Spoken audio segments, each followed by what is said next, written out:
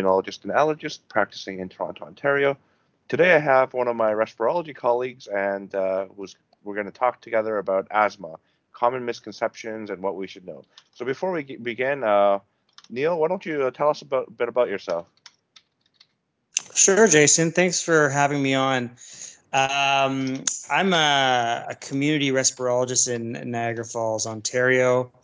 I actually ended up practicing in respirology in a bit of a circuitous sort of way. I initially started my training as a general internist and worked actually as a community general internist for a couple of years in Southern Ontario and in Northern Ontario, more rural communities like Sault Ste. Marie.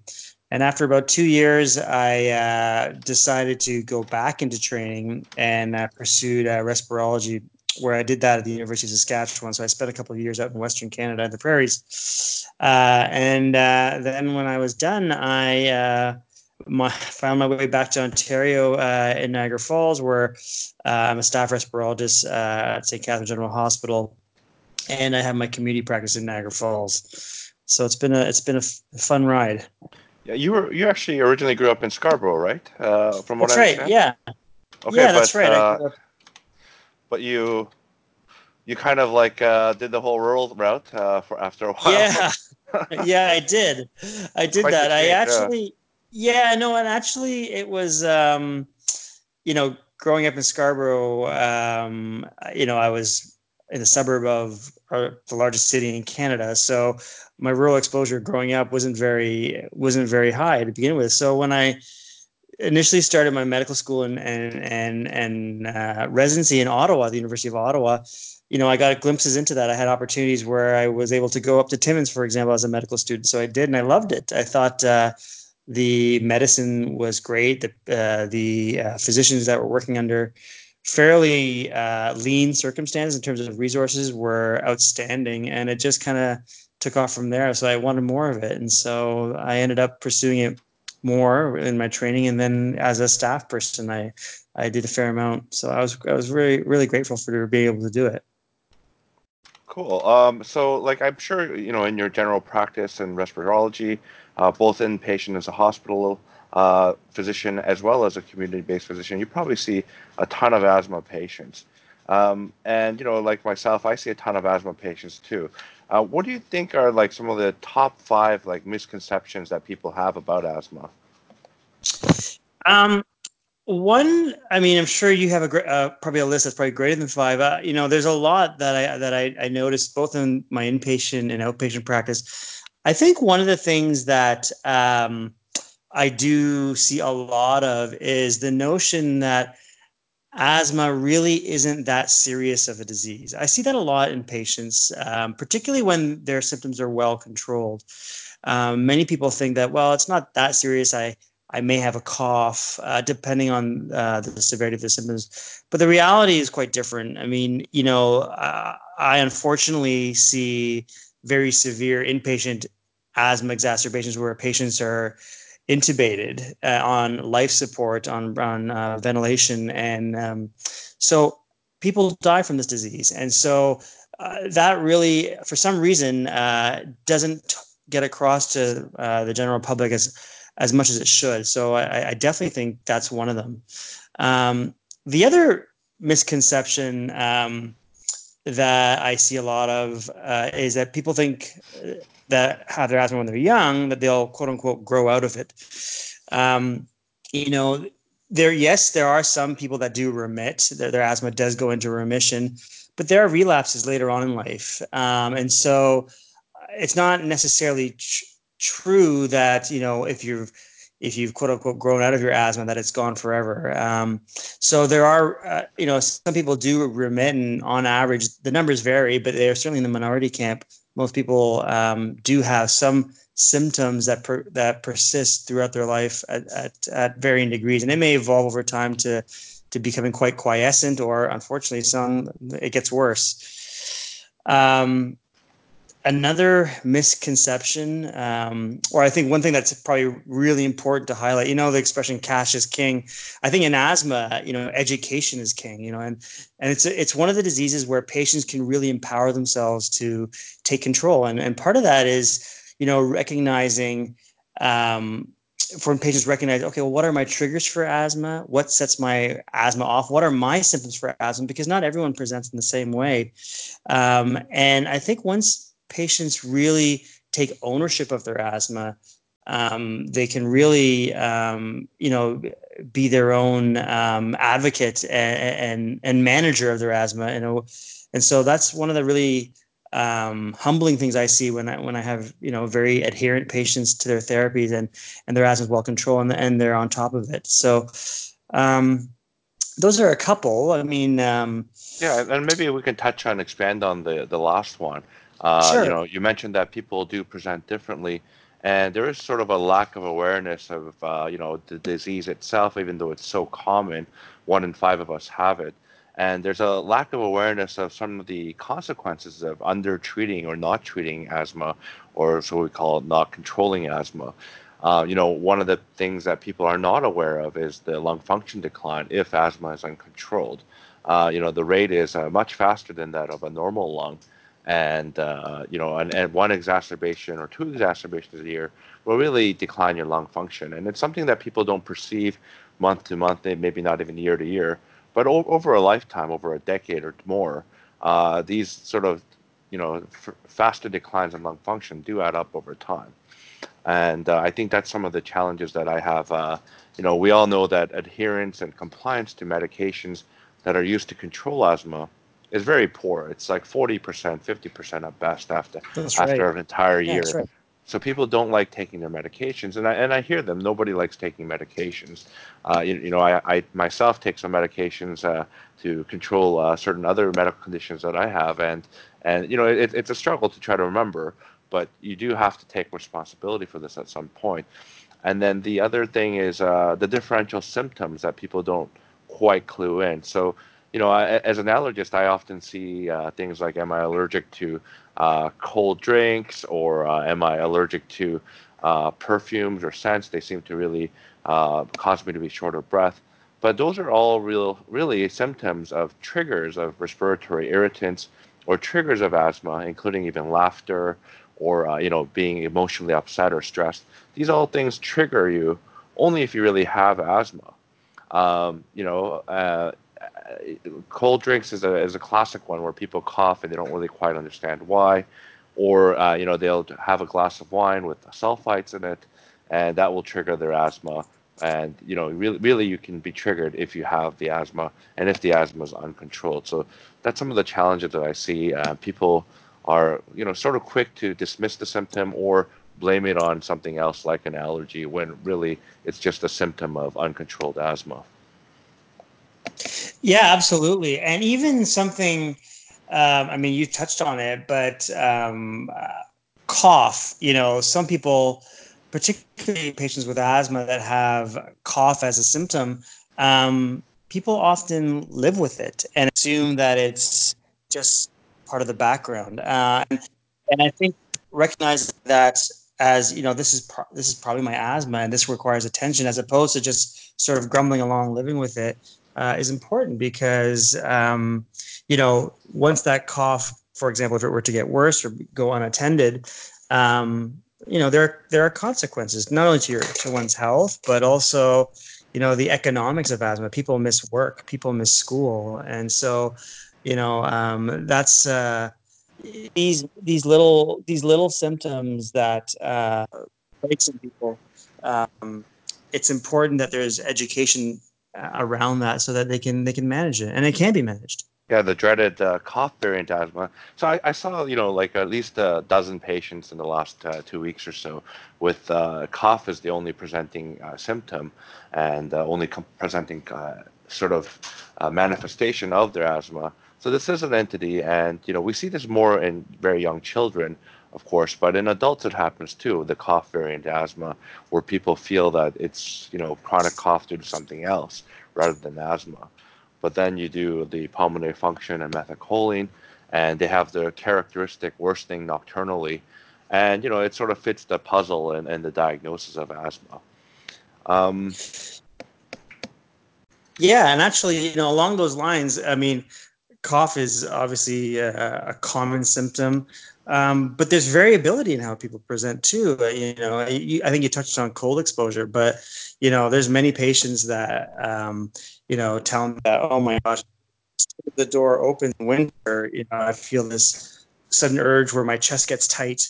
And some people actually use a scarf to try and humidify the air as they're breathing in to help combat that. So there's recognition amongst it, particularly Canadians, where they're exposed to harsh winters, but there's recognition of that cold induction in inducing symptoms, and the variability from patient to patient is great. So it's really important that if you have the opportunity to meet with your doctor or your asthma educator, that you go over your symptoms so that you can kind of harness it and control it.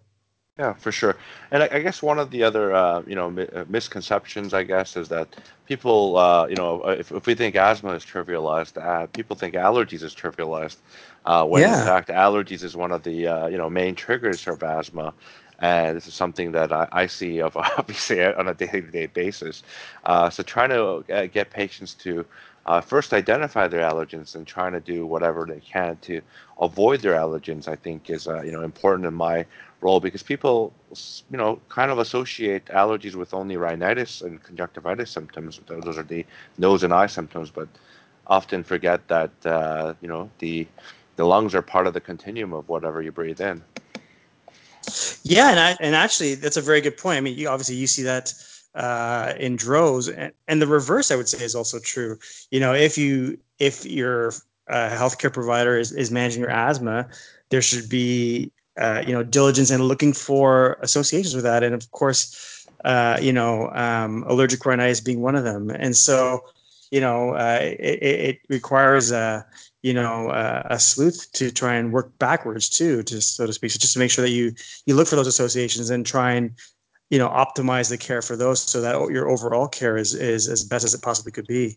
Yes, someone said it to me. I can't remember who, but they said the nose is part of the lung that you can just touch Yeah. with your finger, right? So, Yeah, that's right. it is on a continuum. We have this thing called unified airway theory. Roughly 94% of people with asthma have some form of rhinitis, whether it be allergic rhinitis, non-allergic. But there is this rhinitis component that seems to be very important. And to prove the unified airway theory, people have done all sorts of clinical trials where they even intubate patients and do a complete closed circuit, introduce like a known allergen in the nose to see what the lungs do, and then sure enough, there is some kind of inflammation that occurs even when in a completely closed circuit. So yeah, maybe it is part of the continuum. We knew that even the GI tract with the esophagus is part of that continuum, where things like heartburn, and this would be, I guess, one of my other big misconceptions is that people seem to think that heartburn and GERD, like reflux symptoms, are separate and not part of asthma, but often one can aggravate the other. And there's many theories on why this is: the shared innervation, the shared pathophysiology, the shared embryologic origin. So the two start off as one tube when you're developing in the womb and separate out into two. So all of these things are kind of interconnected, and I guess we have this silo of medicine effect where every specialty just sees kind of their own organ or whatnot, and doesn't treat the holistic approach.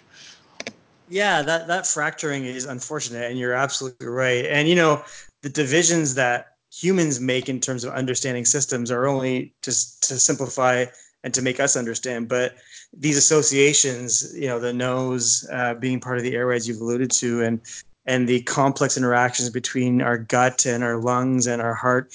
I mean, that's how the body works. We compartmentalize it so that we can understand. We can try to understand it, but it's far more complex than that. So yeah, and we have a lot of new good treatments for asthma, and a few like big paradigm shifts in the way we kind of think about even the mild intermittent asthma, which is kind of no longer existent, and it's just mild asthma. Right. What would you say is like some of the biggest challenges that you face in terms of treating on a day-to-day basis with your patients? Um, I think it's There's lots of challenges. Not to sound repetitive, but education is king here. And so when I see patients, I see them when they're sick, but I also fortunately see them when they're well too. And it's those times when they're well where maybe their asthma or their recognition of it just kind of falls in the background. So it's always a good opportunity to try and remind them, okay, well, remember these are your triggers. Once again, if you start to see them, this is your action plan. And so, education is really important. I also think that another huge challenge, as you know as well as I do, is adherence to therapy. Hmm. I mean, I've seen tons of stats, and I'm sure you've seen them too. 50% of people may actually fill the prescription that you give them, and then another third of them may actually use the medication once they've filled it, and then another half of them may actually use it correctly. So it's a real uphill battle to have individuals adhere to their therapy, but also use it correctly. And inhaler technique is paramount here, and that's a huge challenge. And so, especially with the different inhalers, meter dose inhalers, dry powdered inhalers, the use of an aero chamber, and that just the technique for using it too. Those are challenges that it's important to go over with your doctor or with your asthma educator. So yeah, there's a lot of challenges, but again, those individuals that are educated in their disease and are motivated, that can be overcome, but it's not easy. For sure. Almost like, one of the things that I find challenging is that in primary care, when I give talks and lectures to patient groups and primary care physicians, they often underestimate the negative adverse events that can occur with even bursts of steroids. So, we're Yeah, talking about using prednisone, let's say at a dose of 50 milligrams. This is a corticosteroid that's used to treat an exacerbation of asthma.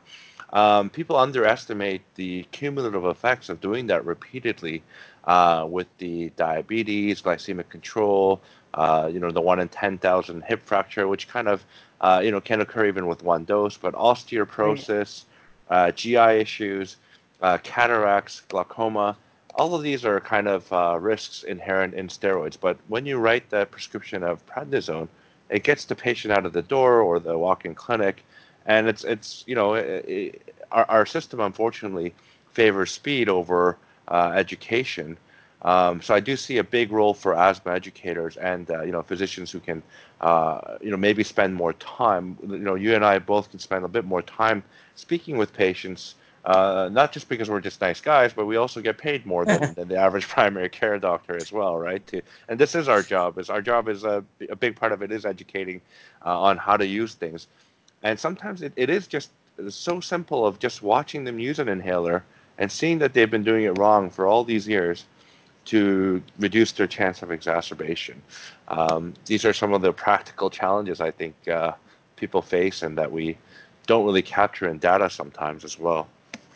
Yeah, I think you really articulated it quite nicely. I think, really, taking the time to really go through asthma would really circumvent a lot of the issues. But everyone's overburdened with care and clinical responsibilities. That time becomes less and less prioritized. And you're right. Having a patient, I mean, I've learned tons when I've seen patients use their inhalers in front of me, and actually, many patients have developed kind of neat little tricks to either remember to take them or remember how to take them that I would never have thought of. And so it's just taking the time, but that's a really hard thing. I mean, it's one thing to say it, but it's another thing to do it. And so you're right. Our system is not set up to take that time, Yeah, unfortunately. So you, you know, fragmentation occurs. it is unfortunate because watching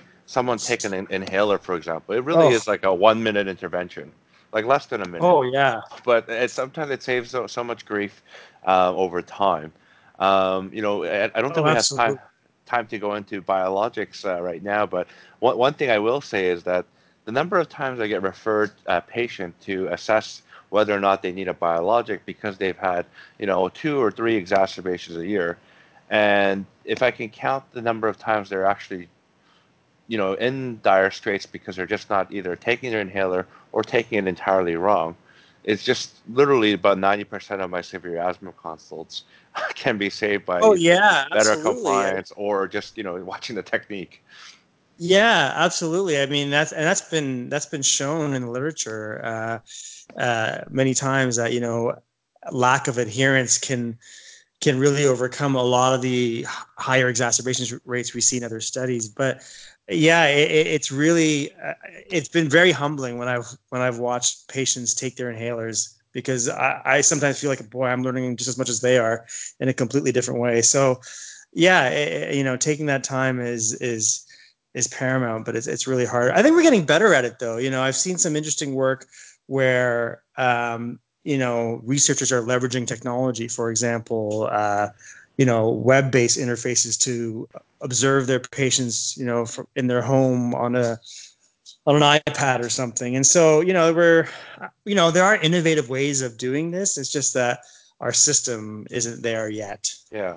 Sometimes those innovative ways are like, get you a 70% compliance rate at best, though, like the frequent Yeah. reminders over iPad video, video call reminders. So, even with these, it seems like we almost need like a more simpler and maybe safer delivery of medications to control asthma. As you know, we touched on it briefly when I came over to Niagara Falls, is Fevi, an oral agent or a CRTH2 Yes. agent for control of asthma. These things may make it easier because it is much easier to remember to take a pill as part of your normal pill routine if you're on other medications almost. Um, so yeah.